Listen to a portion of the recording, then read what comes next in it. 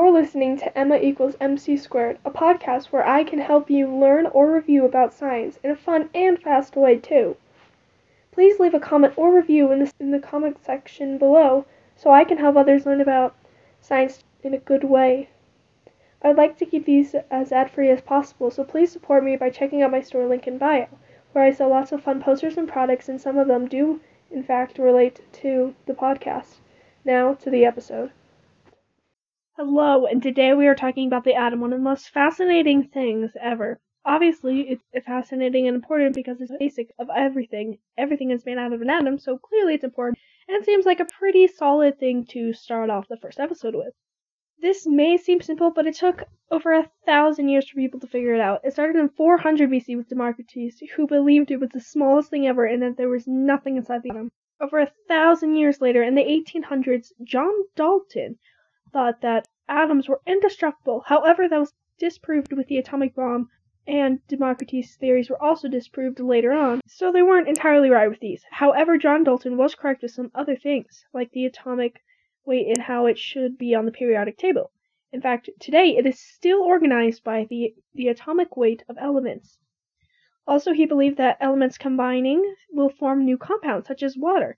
After him, about 90 years later, J.J. Thomson discovered the electron, and he did this with a cathedral ray tube, a very fascinating experiment.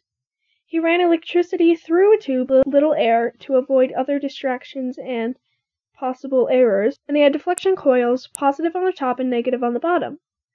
And the electron beam went to the positive, showing that the electrons are negatives, because positive and negatives attract, like with magnets. He has one of my favorite names for models of atoms. It's called the plum pudding model, and it's named this due to the fact that it's just electrons in a circle of the atom, and so it looks like pudding. This time it only took 20 years later, in the 1910s, for Ernest Rutherford to discover the nucleus with his gold foil experiment. A very cool experiment, if you ask me. He shot alpha beam particles through gold foil with a metal ring around it. He expected the alpha particles to go straight through if there was no positive thing changing the gold foil. However, some of them were deflected, showing that the gold foil had a positive center, which is the nucleus. That's how he discovered that the nucleus was there and that it was positive. The next discovery was in the same decade as him, Niels Bohr. You might recognize this name by one of the most popular models there is, the Bohr model, where the electron has orbits around the nucleus. In fact, this biggest discovery that turns out to be not 100% accurate, but still, he depicted the orbits of the electrons like planets around the nucleus.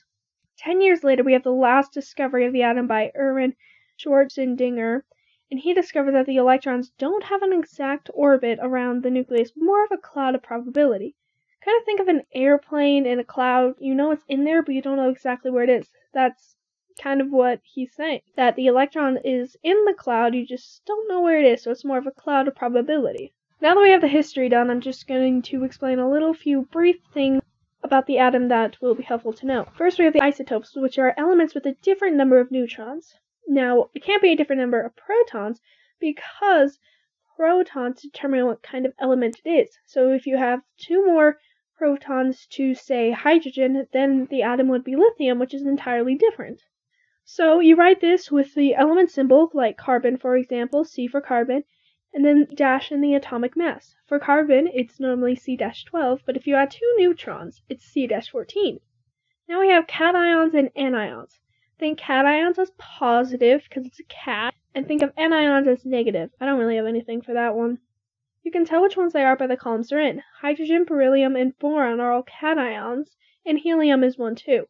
Nitrogen, oxygen, and fluorine are anions. Now, one last quick thing before you graduated is valence electrons. They are electrons in the most outermost cloud. I'll talk more about this in a later episode, but I just thought that I mentioned it now. So that's about the atom. We went through a bunch of history, over 1,400 years, and a little thing about isotopes, cations, and anions, and a little brief introduction about valence electrons. I hope this helped you, and see you later.